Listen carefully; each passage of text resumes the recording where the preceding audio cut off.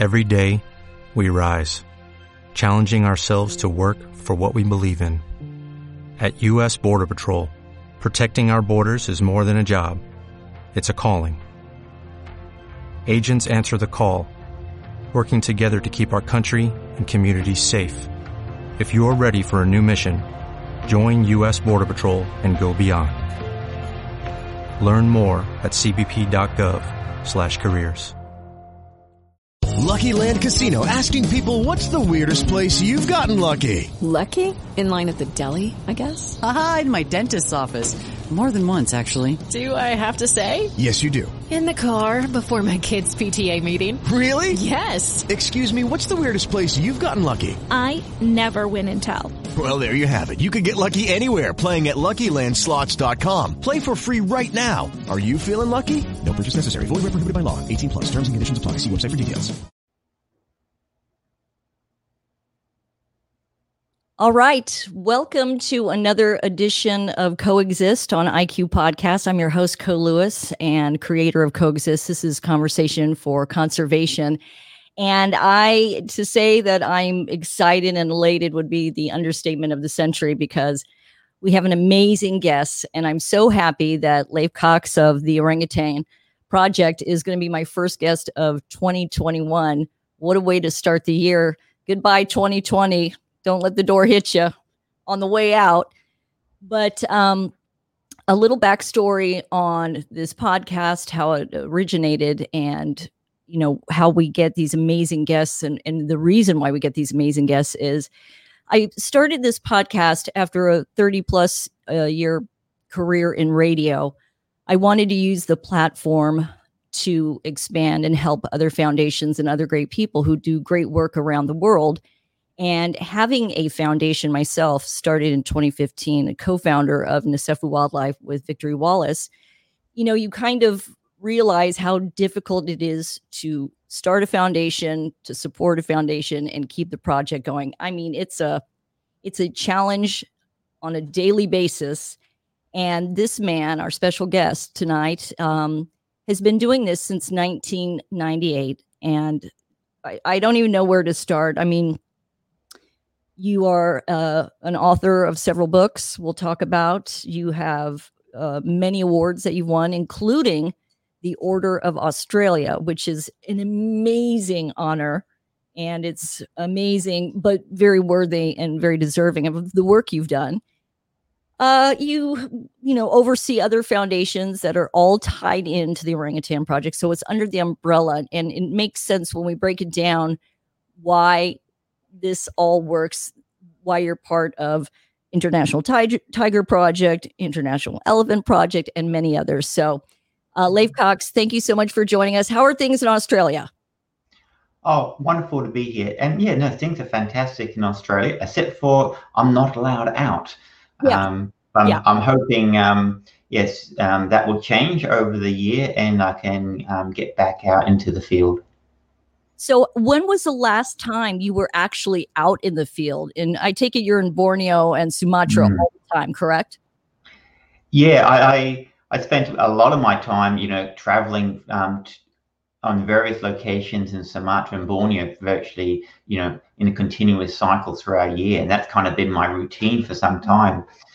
And, almost quite literally, I got the last flight out of Indonesia back to Australia before they closed the borders. And so, I've been sitting here working remotely, having online Zoom conferences with all the great local partners. And we also have, for the Orangutan Project, we have a great advocate and conservation hero, Hardy, who founded the Centre Orangutan Project. So he's come over and joined the Orangutan Project as our field manager. And he's out there now with the rescue team looking to rescue orangutans and prevent rainforest destruction. And so he's really stepped up the plate to help us fill any gaps that has been left by the COVID crisis. Yeah, this is a big, your foundation is, there are a lot of moving parts. And if I'm correct, do you have 11 locations that you guys are overseeing in Sumatra and Borneo? Is 11 correct? So No, it's probably something like that. And what happens is we're all about partnerships. And we develop organizations and foundations and companies to meet the specific requirements to save the individual ecosystems with specific tailor-made actions. And so I sit on the advisory group for various companies which are applying for or leasing or managing land, or local YASANs or foundations which are enacting direct on-the-ground action. And so through a diverse and powerful group of partners, we work collectively to achieve the outcome. And so I always say why humans are so successful, not because we're very smart in themselves or very capable with themselves, but if we learn how to collectivize, and join together and work cooperatively, we can achieve a lot. And the Orangutan Project is not about the Orangutan Project. It's just legal fiction, in a sense, created to achieve an outcome. It's about us using whatever's necessary to collectivize and achieve maximum outcome in the field. Yeah. And it's funny you mention that, because with our foundation, we just had a discussion with the group that wants to, they kind of identified the same need, that if you have all these organizations working independently, that's a lot of waste of time and resources. When you can compile everything and put everything together and have a structure, you can achieve a lot more, probably cheaper because of volume. And so funny that you mentioned that, because we just literally had this discussion with the group back in Zimbabwe. Exactly. And what typically can happen is people, if they don't have that happiness and joy within themselves, are seeking external verification from that, through name, fame, money, and power, even if they're under the guise of social service and being a conservationist. And so they start competing their ego, their publicity, their organizations against others. And it actually not only is inefficient use of resources, it's actually counterproductive. You have organizations presumably on the same side spend more time fighting and arguing amongst each other than the people who are actually invested in destroying the environment and destroying the species. And so I always say we have to reform ourselves before we can reform the world. And a big part of that is becoming absolutely happy and content with ourselves, and then we can easily perform selfless actions. And then it's easy to cooperate. It's easy to give reputation, fame, power, that makes sense, and money to others in order to achieve the outcome, because you no longer require that internal support for your happiness. I feel like God put you in my path for a reason, because you are speaking about things that are really things that we've been dealing with, issues that we've talked about. And a guy I very much respect, Dr. Thomas Snitch, who's a wildlife crime expert. He said, Co, when you start this project, get ready for the jealousy and the infighting. I'm like, what? I thought we were all on the same side. I'm like, when I hear people say things, I'm like, are we doing the same thing? Like, what? Who's in this for fame? I'm here to get stuff done. I don't know about anybody else, and that seems to be what you're doing. Exactly. I mean, the irony is, if we want to be a hero and save the world, we need the enemy. Superman needs Lex Luthor. Otherwise he's just a strange guy in underwear on the outside.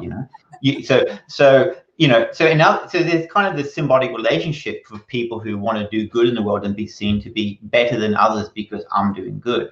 So oddly enough, it ends up they're not really arguing or fighting the people, in a sense, they're actually combating, because there's this kind of somewhat sick symbiotic relationship which is not recognized. But the conservationist down the road, if he gets that grant or he gets that article, or that makes that's taken away something that I feel I deserve, and I need to support myself, because I might find I was actually lying to myself. I may have started intentionally off for a selfless cause, but my inner need is creeping in and destroying everything that I'm creating. And so what you often see is a cycle of people and organizations, raw ambition and ego can get you quite a distance initially. but it falls down like a house of cards and you never really achieve anything long lasting. It's only through selfless action and collectivizing with others that we can get out of this mess. And so this is why often you might mention my books, they're getting more philosophical as they go along, because we really have to not use the same selfish, short-term, maybe to want for a better word, masculine approach to that got us into this mess. We can't use the same approach to get us out of this mess. Well, I'm glad you shared that, because part of the reason why I started this podcast was for baby foundations to listen and to learn, because these are all steps that we've all tripped over. We thought this was the way to go, but then we found out, no, that was a waste. You want to go to somebody who's got experience, and you started this foundation back in 1998. So you have a lot of experience under your belt that you can share with others. And if we can get the word out to foundations out there, we may help them avoid pitfalls of what baby foundations go through. So let me ask you this. I always like to find out, what was the impetus? What got you into the field of conservation? Was it a pivotal moment, or was this just something that was inside you? You knew you had to do something for the greater good. Where did that all come from? I guess since leaving university, I've never really worked a day in my life. In a sense, I've kind of just done what I wanted, and I've had the opportunity. Someone's at least paid for my living while I've just done what I wanted. And initially, it was working with 15 orangutans here in Perth, and wonderful, self-aware persons, the most beautiful, noble creatures I've had a privilege to get to know and raise from babies, and taken from babies all the way back to the wild, nursing them, being an orangutan mother. And what I, of course, discovered is there may not be humans, but the self-aware persons, same as us. And as I'm describing, I think a far more noble form of person than we see expressed in the human species. And they didn't belong in captivity. Like all persons, we don't do well in captivity. And also, of course, quickly discovered from my, going up into Borneo and helping rescue orangutans on my holidays, is that they've been driven to extinction in the most horrible way that we can imagine, being burnt alive and shattered to death. And so that really then just said, well, okay, this seems like a useful dedication of my life, to save these voiceless persons who not only have such individual suffering, their whole species may be lost unless we make real meaningful action over the next 10 years. We have 97% of the same DNA. I mean, these are living, breathing, sensitive creatures. They have structure. They have intelligence. They are, like you said, self-aware. These are absolutely amazing animals on this planet. And you're right. What's going on with deforestation, with just the crushing, they're surrounded by the enemy on all sides, literally and figuratively. Mm-hmm. And so I want to ask you, so 100 years ago, I guess World Wildlife Fund or something came up with a figure that there were approximately 230,000 orangutans in the wild. I don't know if that was a correct figure. Where do we stand right now, number-wise, and how are we doing right now with saving them? Well, there's actually 3 species of orangutans, and the Bornean orangutan has 3 to 5 subspecies. So they're a diverse group, and so there's not just an orangutan in that sense. Mm-hmm. The Bornean orangutan, there's probably about 45 to 55,000 left, and about 5,000 a year being killed.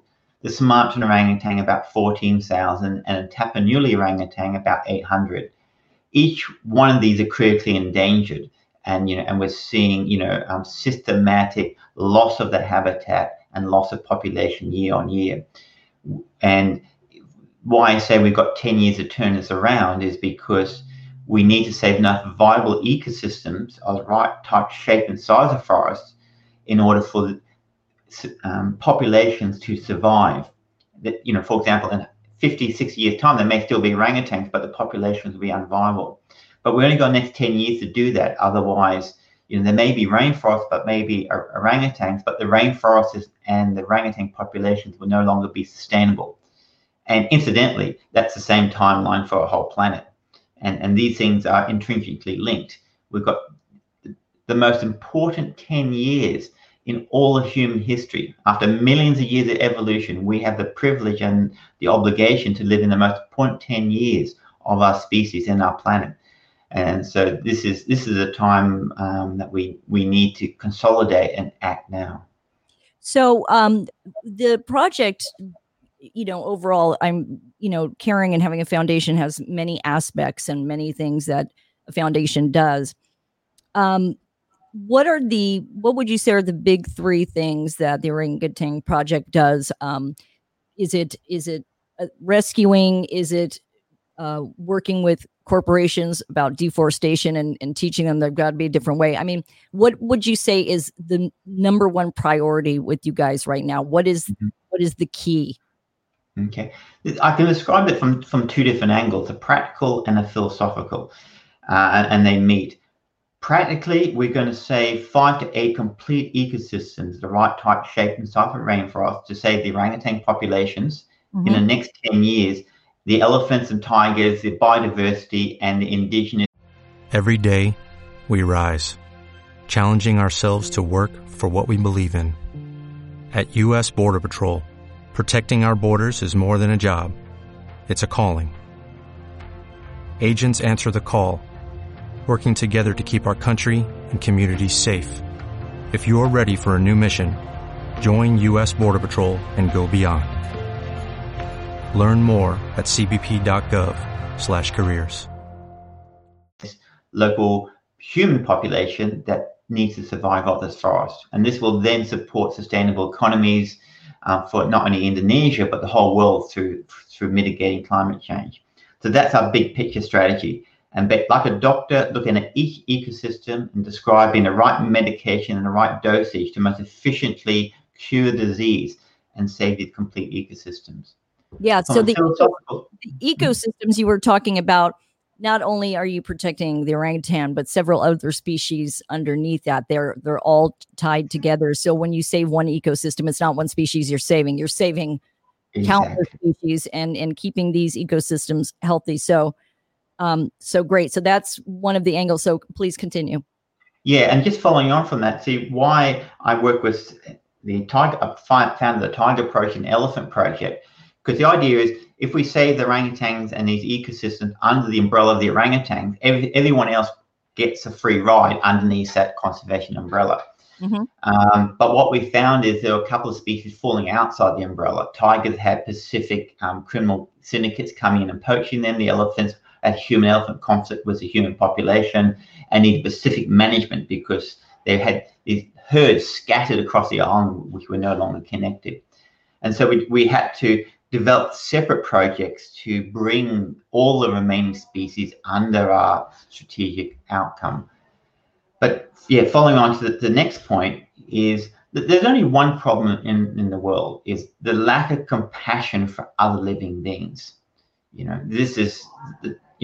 And so if we have compassion for orangutan, tigers and elephants and indigenous communities, future generations, people who live in other countries of different races and religions, the problems will be solved. It's our ability to exploit others for personal gain, which is the root of the problem. And so, for example, people may be surprised, in one of the ecosystems we're working in, we actually are feeding all those children because we're the big multinationals have taken the land, and the local community cannot find enough food anymore because they're a victim too, and their kids are going to school malnourished. So we're feeding the children at school and providing them education while we help the local communities move from slash and burn agriculture and hunter and gathering, which was actually sustainable when they had enough land, if their traditional land rights were respected. And we're developing agricultural systems under rainforest canopy, such as honey production, vanilla production, jungle rubber, dragon dye blood production, which will actually, if in 7 to 10 years, when they come to production, provide a sustainable economy, which means that community will become rich and prosperous. And so, as well as obviously providing all environmental and resources for the planet and the local areas. So these things are always win-win situations if we have compassion for all living beings. So it's not wildlife versus environment or the economy. Wildlife versus people, environment versus economy. It's about creating a world which is best for everybody. Being aware of others and in the impact that you have by making a decision to buy one product. What is the long-term impact? And that is something that I become very aware with because of palm oil. And of course, this is ravaging the planet and this whole area, in Indonesia and all that because of the burning and planting and all that stuff.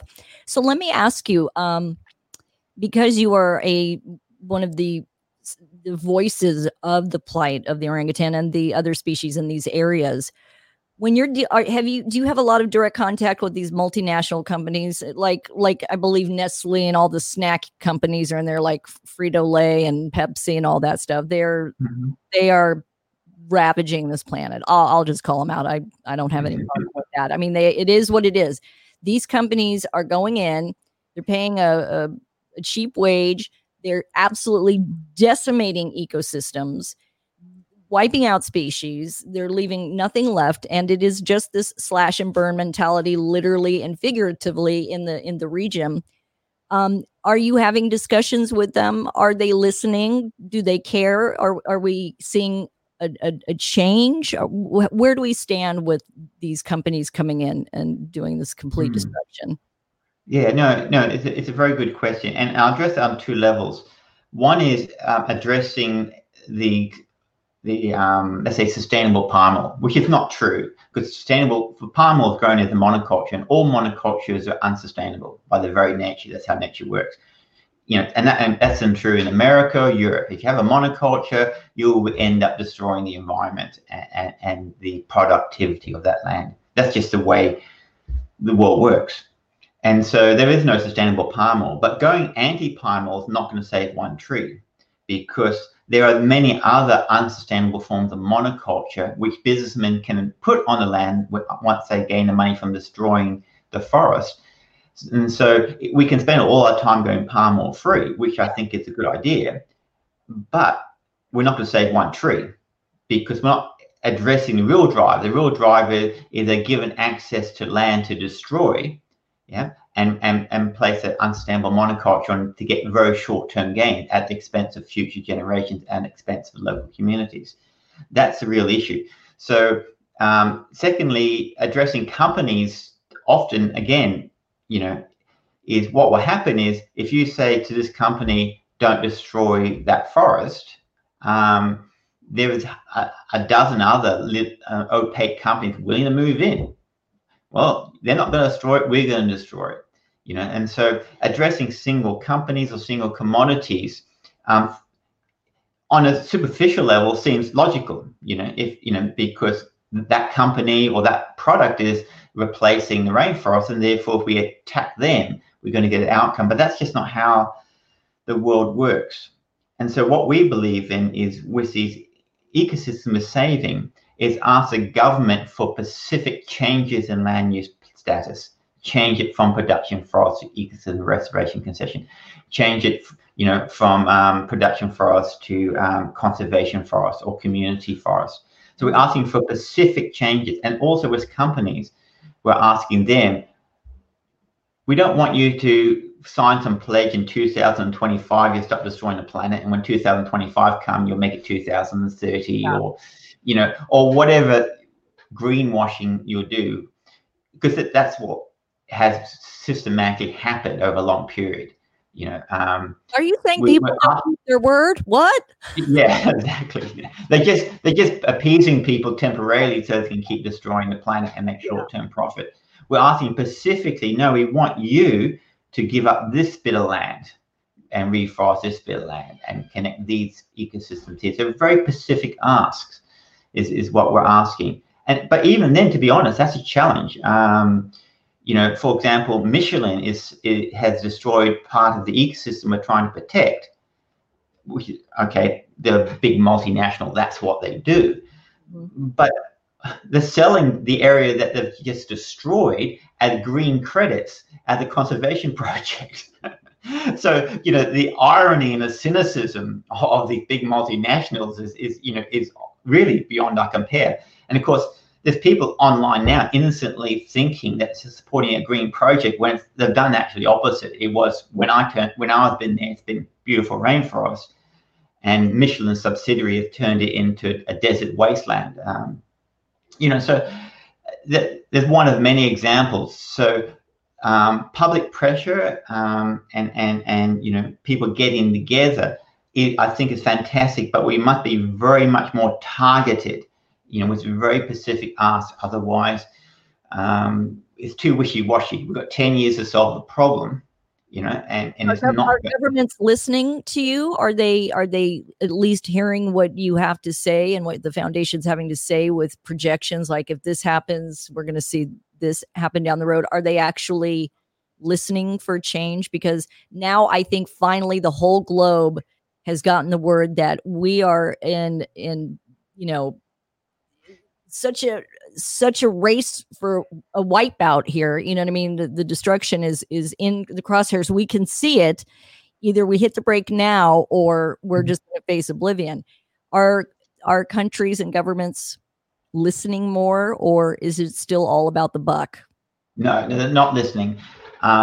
In some ways, and I guess it could be true in America. It's certainly true in Australia and in Indonesia. We've lost control over democracies to big businesses. Yeah. And so the funders and the supporters and the people who give these guys jobs and bribes through speaking fees and these sorts of things are deciding what governments do. And of course, we hope after COVID-19, we would have a green recovery. This would be the reset to say, okay, let's now move forward in a sustainable way. But we're seeing not only in Australia, and we've seen obviously until today in America and Indonesia, they've actually reducing environmental laws, allowing companies more access to destroy the environment and pollute under the guise of need for economic recovery. Yeah. Of course, that's all unsustainable and destroyed. So we're actually seeing a doubling down, if that makes sense, from governments in the policies and practices, which is going to destroy our planet. They're using COVID as an excuse, saying, "Oh, we have to do this to get the people back on their feet." I mean, I get it. The impact has been it's been deep and incredible around the globe. No, there's no doubt about it. But so let me ask you this. So when you are getting these ecosystems, you're trying to protect certain areas. Are you guys buying land? Are you kind of doing a nature conservancy and just buying a section just outright and it's yours? Is that what you guys are doing? No, and buying land is a very attractive sell. But the vast majority of land and all the land of significant size in Indonesia is owned by the government. Mm-hmm. So you can sell bits of forest, but they usually are not conservation significance. It's good for marketing because, again, it's that very simple idea. You buy the land, you protect it. That just appeases. But the reality is, no, that's other than some very specific places, for example, where the village, let's say moving a village or something specific like that we need for conservation. Mm-hmm. It's about leasing land. It's about changing land use status that still remains under control of the government and supporting their law enforcement. And it's about leasing land. And this is what all the palm oil plantations, all the pulp paper plantations we store. They're just leasing land. It still remains government land. You have a 60-year lease with a 99-year option. And conservationists need to follow the same path and lease the land and restore the rainforest and the ecosystem back to its functioning that it had before the destruction. Yeah. And in Zambia, they have the 99-year lease plan. But we've been very fortunate, and I was wondering in your area, we've been very fortunate that we have a wonderful relationship with the senior chief Nsefu. He's a wonderful guy who wants to be a great leader, and we've been fortunate enough that he's been granting us land for the projects that we've been doing, because we're trying to help his community and bring in economic opportunities. We are in the midst of building our second school to educate the children of the area so they understand the importance of their wildlife and what it means to be good stewards of, of the country and of the environment. So we're tackling all these angles, but having a really great relationship with Senior Chief Nsefu has been amazing. And we love seeing the leader that he's being right now. I mean, he's proud of what's happening in his sector. I was wondering, is there that kind of social structure in Asia, in the areas that you work? Are there chiefdoms or there kingdoms like that? Is there any way you could work in the hierarchy of the specific area that you're in? Yeah, no, it's a really interesting question, and it's extremely varied. As Indonesia is, it's like a 1,000 different cultural groups over, tens of thousands of islands and locations. So it's a diverse group, and although the Indonesian language may unite them, it's not often the native tongue. So just to give you some idea of diversity. Mm-hmm. And some areas we're working is actually really easy to work with local community because they may still have sometimes a very intact social system, with their chief and, and that sort of stuff. And you go in, the village is all clean, and everything's regulated, and you can go in, doesn't make sense, very easily, and work out win-win situations. So the community wins and the conservation sustainability happens. In other areas, it's a mess. There's groups coming from outside and bullying these groups. There's corrupt chiefs who are illegally selling off land, down the road to make a buck, and so it can be this kind of social mess, if that makes sense, like a Wild West situation, literally. And then it becomes very much harder, doesn't make sense, to bring all the diverse groups with diverse interests, and to bring them all together, for a win-win situation, because there isn't that internal cohesion with all the people living in the ecosystem. Yeah. And, we've just found that when we started this, we said we have to tackle poaching from all angles or it's not going to work. You just can't be an enforcer. You can't come into somebody's country and, hey, tell them what to do. That's never going to work. You have to come in as a team player. With Lucky Land Slots, you can get lucky just about anywhere. Dearly beloved, we are gathered here today to... Has anyone seen the bride and groom? Sorry, we're here. We were getting lucky in the limo and we lost track of time. No, Lucky Land Casino, with cash prizes that add up quicker than a guest registry. In that case, I pronounce you lucky. Play for free at LuckyLandSlots.com. Daily bonuses are waiting. No purchase necessary. Void where prohibited by law. 18+. Terms and conditions apply. See website for details. With the Lucky Land Slots, you can get lucky just about anywhere. This is your captain speaking. We've got clear runway and the weather's fine, but we're just going to circle up here a while and get lucky. No, nothing like that. It's just these cash prizes add up quick. So I suggest you sit back, keep your tray table upright, and start getting lucky. Play for free at LuckyLandSlots.com. Are you feeling lucky? No purchase necessary. Void where prohibited by law. 18+ terms and conditions apply. See website for details. Identify things that you see that maybe they're not seeing. How can we be of assistance and support you? Like we said, we got the education, economic opportunities. We have our own ranger team. So we're really trying to cover the full spectrum so people feel like they have skin in the game, like they are part of the answer of a new way to take care of Zambia and the future of Zambia. So we found that it's really been working. And I wish everybody had that kind of situation. Like you said, you have the Wild West in certain areas where it could be anybody you're dealing with and you never know what you're up against. But I was just wondering. Yeah, I'm very loath to speak in national terms because nationalism is last bastion of a scoundrel. There is no nations. These are legal fictions. We're all beings who are living off this planet, and the artificial borders, for me personally, have no meaning. But we have to acknowledge, obviously, that exists. But from that perspective, Indonesia, and the colonies are created, former colonies are created in debt in a way that allows Western countries to exploit their environment and their people to bring wealth back to the West. And of course, there's a new player on the field, China, who's saying, okay, we want in on this game now, through their debt trap diplomacy.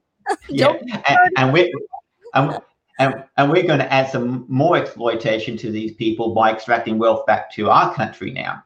And so how I see it is, as some obviously come from a Western background, is we're going in and trying to mitigate some of the damage of colonial, post-colonial, or near-colonial exploitation. So, okay, our countries are part of the problem, but we also want to be, as citizens, is working out the solution to mitigate the problem and to allow the local communities to be independent and prosperous, and sustainable for their children and grandchildren. What would you say your biggest success so far is with the Orangutan Project? What would you say that you look back on it, you're like, this was more than I ever imagined, like we achieved it? Have you found that thing yet? What would you say you guys have really exceeded in? Of course, it's still a work in progress. We have so much to achieve over a short period of time. So talking about success is I guess, premature. It's certainly possible, and we are going to do it, but it certainly is still early days. But the two things from a strategic point of view is we formed a joint company with two wonderful partners, PT Allen Bukit-Tigapulu, and we're leasing live track to lowland area in the Bukit-Tigapulu ecosystem. Where orangutans are being released to reestablish a distinct population. So that is, to me, a wonderful step forward. And we're trying to, with other partners, replicate that success in further ecosystems that we're bringing online. But from a personal level, bringing the orangutans back from captivity, being with their mothers at birth, and helping raise them, and then taking them on that journey back to freedom, to be independent persons in the wild on a more humanist viewpoint, that has also been a wonderful high point. How bad is the wildlife trafficking in your area? Is it out of control? Is it a difficult area to get to? Like, how is it? Because it just seems to be not slowing down at all. As much as the information's been getting out there are agencies trying to stop it, Intel and, going online. How is the trafficking in your areas? Oh, look, overall, it's horrific, and the same people who do drugs and run guns are running the wildlife trade, So these large criminal syndicates are doing it, and they're very powerful, and they have a lot of influence. And so it is very difficult to overcome them, but we can. We support hundreds of dedicated rangers out in the field who, at least one or two die a year, get killed doing their job. So these are the real heroes. Day out and down in the jungle, and we've demonstrated that when we support these brave young Indonesians, we can greatly mitigate the effects of poaching. And so it's really only a matter of scale, and the main thing we're lacking is the resources, the financial resources to invest enough to save enough over the next 10 years, because, there is brave young Indonesians, who are willing to, take the fight into the field. And we have the strategy and the technical know-how through ourselves and wonderful local partners. It's just really, at the moment, it's just a lack of financial support, which is kind of stopping us getting where we need to as quickly as we need to. Yeah, and for anybody who's just tuning in, welcome to Coexist. I'm speaking with Leif Cox. He is the founder and president of the Orangutan Project and runs about 800 other foundations in his spare time, and he writes books and he wins awards because he's awesome. But anybody who's just tuning in and listening about wildlife trafficking, what makes this such a heinous crime, and it is probably the third most successful illegal crime in the world behind drugs and human trafficking. is that these crime syndicates, these criminals and their syndicates move into areas of poverty and will pay $5 to somebody to take out an elephant, get an orangutan, whatever the animal is, literally selling the soul of their country and their future for a few dollars because they're just coming in because they know there's abject poverty. So it takes a few dollars. Then at the end of the road, the horn or the animal parts or whatever are selling for hundreds of thousands of dollars. And it is the most, to me, I just feel like there's a special place in hell for criminal syndicates in this field. There is just a special hell because not only are you obliterating species, you are taking advantage of people who are just trying to survive. And when you've got a little money put in front of you and you're just trying to feed your family, it is just really, you're taking such advantage of people and their situation. It's a special evil that's going on, and it's out of control. And the ask is a little bit more aggressive than that. I've heard the saying in with the Mexican cartels, you want silver or lead. Silver is we pay you, or the alternative is not to get paid. The alternative is you're going to get a bullet. Yeah. And so you get your life threatened. Absolutely. They force you into these decisions. Well, okay, I think I want to live. Okay, I'll go take out a tiger or whatever. Yeah. I mean, this is how evil this whole thing is. So when you see any kind of exotic animals being smuggled out, anything to do with the exotic pet trade, any of that, you don't participate in it at all. Let the authorities know if you come across anything like this, and let's get these people put away.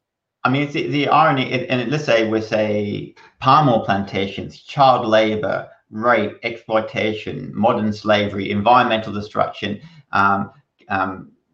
burning of indigenous community village, you name whatever crime, this is what's happening. Yeah. But when you meet the executive who's selling you, let's say, the palm oil in America, he's a nice guy. He's a nice white man with a suit, very polite, got a family, loves his dog, But there's huge disconnect. Doesn't make sense. It's a bit like with everything. I love eating meat to using products of destructive products in a wildlife trade. It's so sanitized come to us, I know. It's all pretty and packaged. You're like, what? This is all perfect. Nothing. No, there was no suffering behind these potato chips. Not one bit.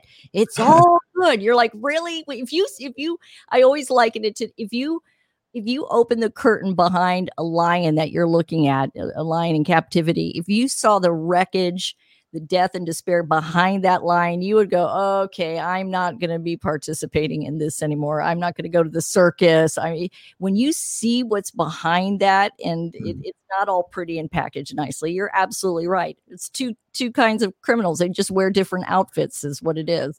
Exactly. They're all part of the same system, but they're kind of sanitized by the time we reach them, which allows us to live our lives. Does make sense? Going around destroying the planet, as good people, because there's two things happening. One is the art destruction, which is caused by us, has been hidden from us. But we're also, to be honest, we're also compliant with that. We have cognitive dissonance. We really don't want to know. We really want to ignore the facts. And, when it's a bit like being a vegan at the barbecue, I mean, you just agitate people. You don't have to say anything. Just being there is because you're basically you're threatening the suppressed knowledge. Doesn't make sense of your actions. Yep. And you're threatening that, and they just get annoyed at you, but they don't really know why. Because, it makes sense. I don't want to know where my steak comes from. I don't want to know. I'm like, really? You don't? You ought to. Yeah.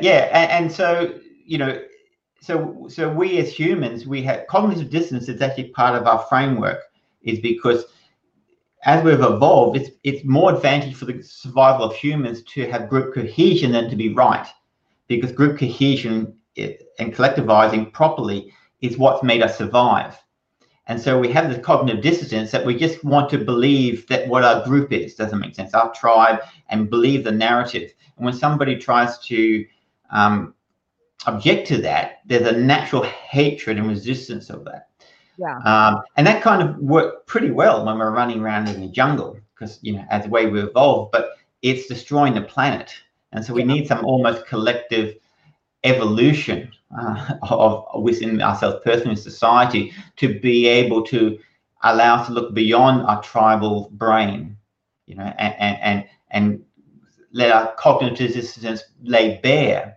Does that make sense? And as good people, act in a way which is in the best interest of everybody. So if you had, with all your years in conservation, and you've spoken and you've written and been interviewed, and you kind of look back on everything that you've seen and you've witnessed and tried to deal with, what would be the number one thing you would tell people to be either aware of or to change in their life, so that we have a chance 10 years down the road and these animals have a chance? What would be the one thing you would tell people? What do you think is the most important?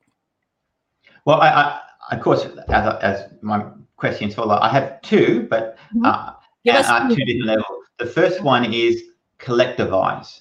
As individuals, we can't achieve it. And we've been sold a pup. I think people destroying the planet love us to go out and go palm oil free, vegan, whatnot, and sit on our little hippie farms and go, if we feel good about ourselves because we're not destroying the planet. Our impact on the world is insignificant, if not nothing at all.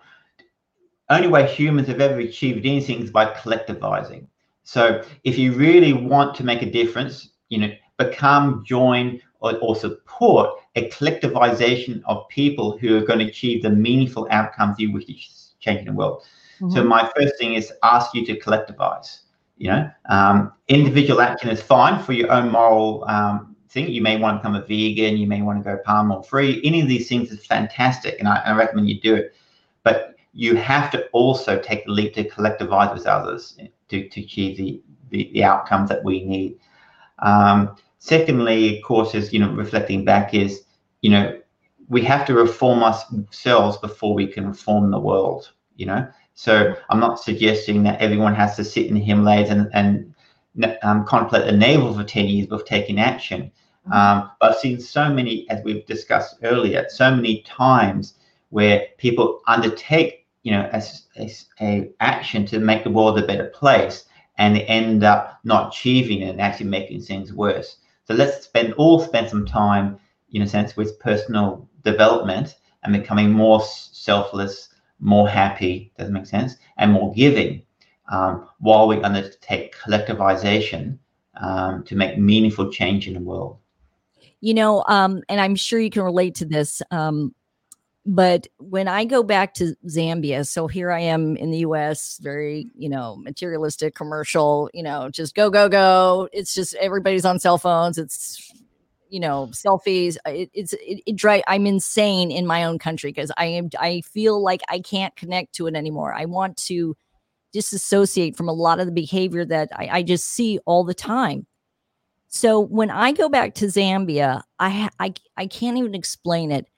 I have an instant soul reset. I'm in the quiet. I see the majesty of these animals firsthand.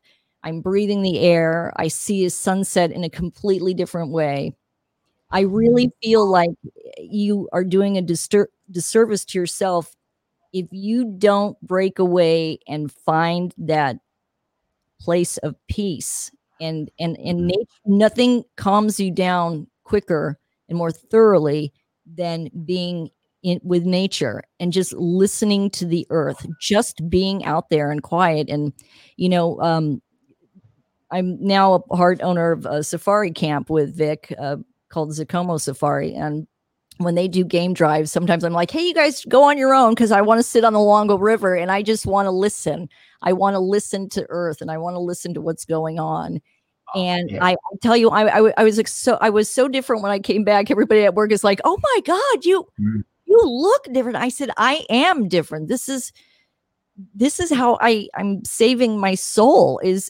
I think everybody needs to do this and find that foundation or that country that you, wherever it is, find that place where you want to help and you want to save it because you are so passionate about the impact that place has. It takes one person, like you said, to collectivize. It's more powerful when you're with like-minded people trying to do big things. You can set your sights on the moon, and doesn't feel overwhelming. And to reform yourself. I mean, that is a true statement right there. I also take ecotourism into the rainforest with our partner Orangutan Odysseys. And people often come back with deep, meaningful experiences for just the same reasons that you're describing. It's going home, and there's a peace beyond understanding, which is created. It's connecting people back to nature, but also in a most more fundamental way back to themselves, And my encouragement is that deep connection of oneness with nature and other living beings that we may experience, when we have these magical moments, is within ourselves all the time, but it's lost by the myriad of the mind, in daily life. And the opportunity to take that break and reconnect not only allows us for that moment to reconnect, but the challenge is also to permanently connect to that. So we then bring back that love and compassion, doesn't make sense, and back into our world, and that naturally extends, I guess, goodness through our own actions, but also it seeps out into those around us. It makes the world a better place. So being good and being happy and peaceful and doing good, it's all the same thing. It's another win-win situation. You can be absolutely happy and content and do all those great things in the world.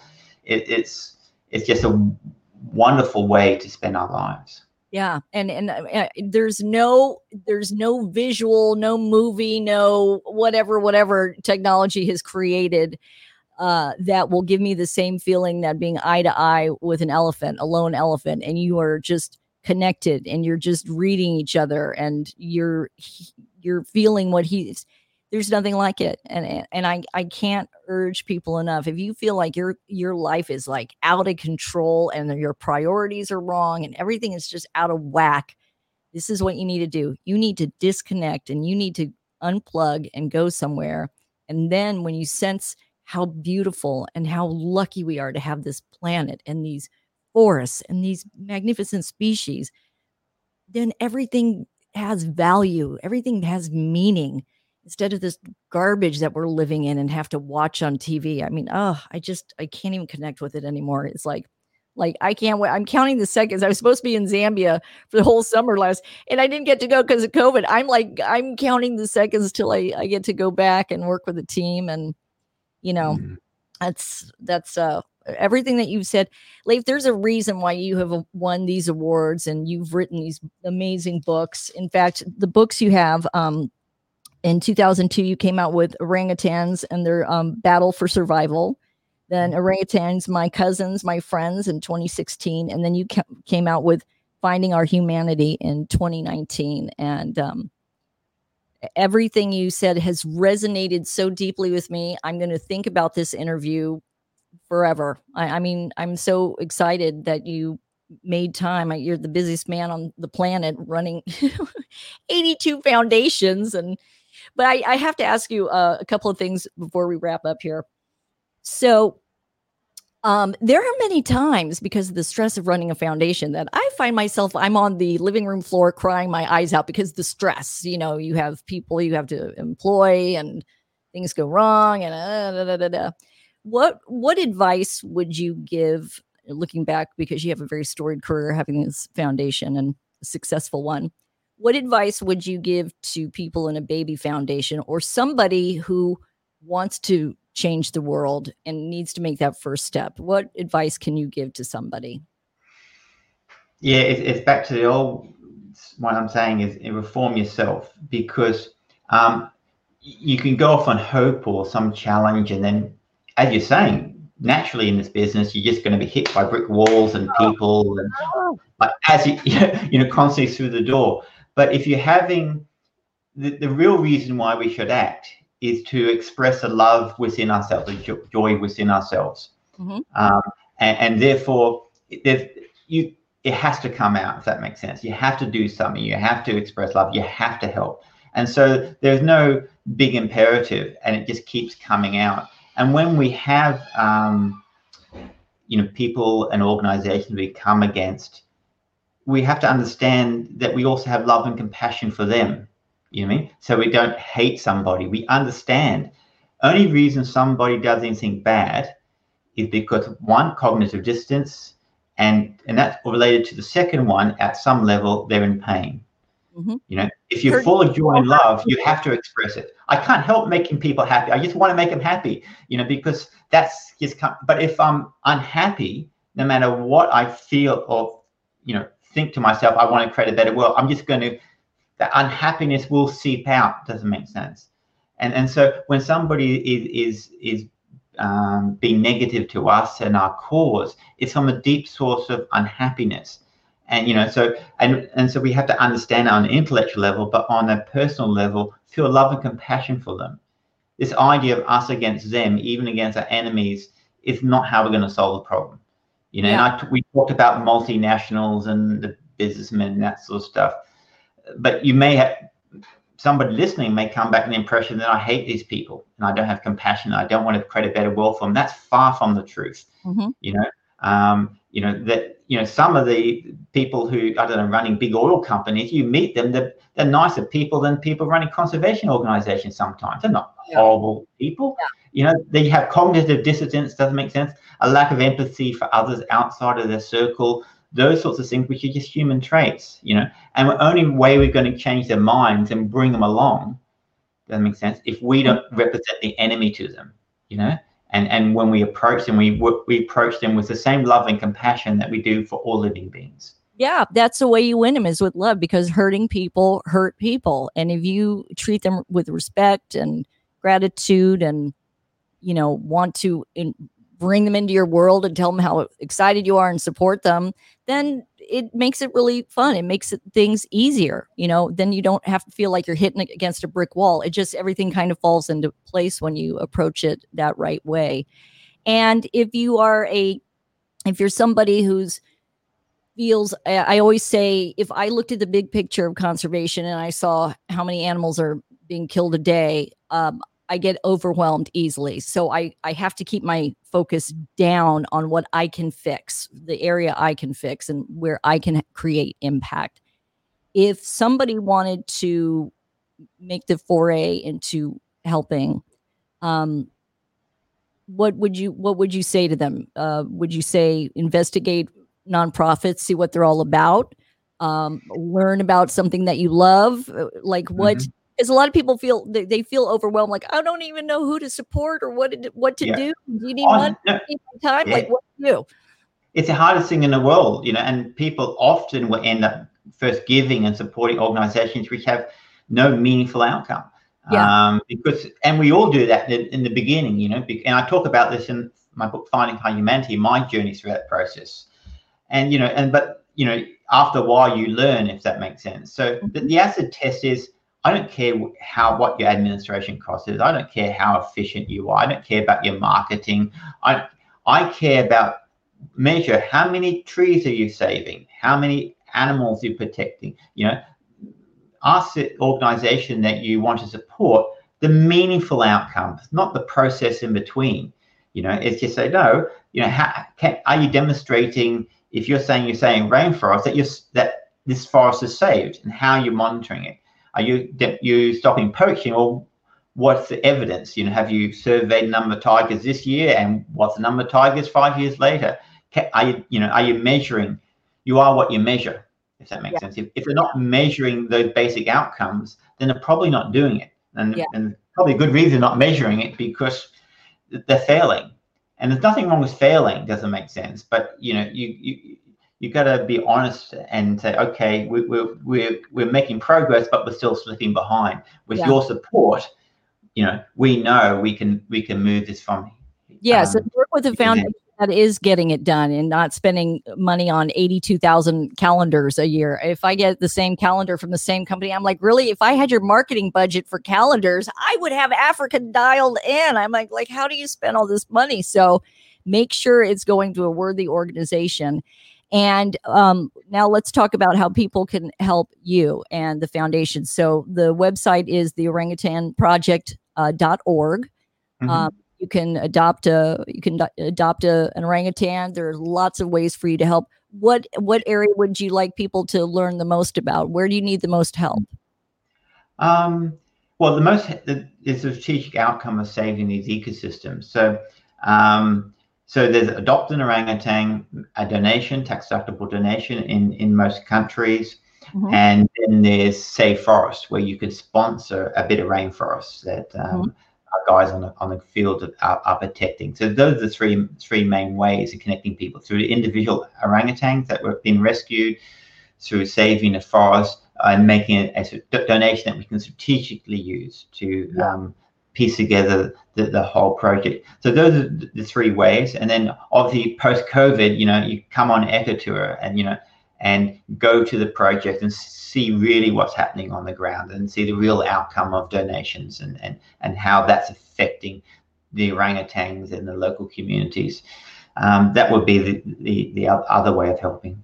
And when somebody wants to learn about the EcoTour, they just go to the website, and that's how they can get signed up, and the information how to participate. Yeah, how to help EcoTours. It's our partner Orangutan Odysseys. They run the tours, and I come along as the expert guide and take them to places, the non-tourist places, where they see the real people and see real orangutans in the rainforest, not the tourist traps where most people innocently end up. And I do when we're in the jungle, I do talks every night, about the subjects and take people on not only a conservation journey, but a personal journey. For a deep, meaningful experience. If I knew that you were going to be my tour guide in speaking on my EcoTour, I would have felt like I hit the lotto. Like, the foremost authority on this species is going to be our tour guide. That's amazing, and I hope one day I get to join you on one of those. And hey, when you're in Zambia, come visit us. We'll save a space for you. I'll take you on a tour there and have a great time. I'd love to. It's always, obviously, as a biologist, conservationist, I've always been on my bucket list, but it's always been out of my financial reach. I get it. From Australia. So it's going to be one of those, I keep buying a lottery ticket, and if I do win, I'll see you in Zambia. Well, we'll hook you up when you get there. We'd love to have you. And this has been, I could talk to you forever. You're inspirational. You're compassionate. You have so much to share, not only about the species you're protecting and the other species, but about being a better human being and being a better steward of the planet. And I always say the victory of this show is if one person says, I get it. I'm changing my ways. I get it. I'm going to do something about this. Then it was worth it all. And again, Leif Cox, my special guest, founder and president of the Orangutan Project, started back in 1998. He's a true veteran of this and many other things. And please make sure you buy his books, learn more about this amazing foundation doing stunning work, saving these magnificent animals. And I really appreciate you taking an hour of your day and spending time with our listeners on IQ Podcast. I want to thank Attorney King for being a great sponsor, Saquon Casino, Indian Motorcycles of San Diego, Serrano's, the gym, and IB Fitness. Can't do it without these guys and IQ Podcast. So I hope you stay in touch. Please let me know, Leif, if there's any way I can help you and assist you in anything and getting the word out. I'm here for you. I'm here to support you guys, and such a joy. So best of luck in Australia. Happy 2021, my friend. All right, thank you. All right, thank you.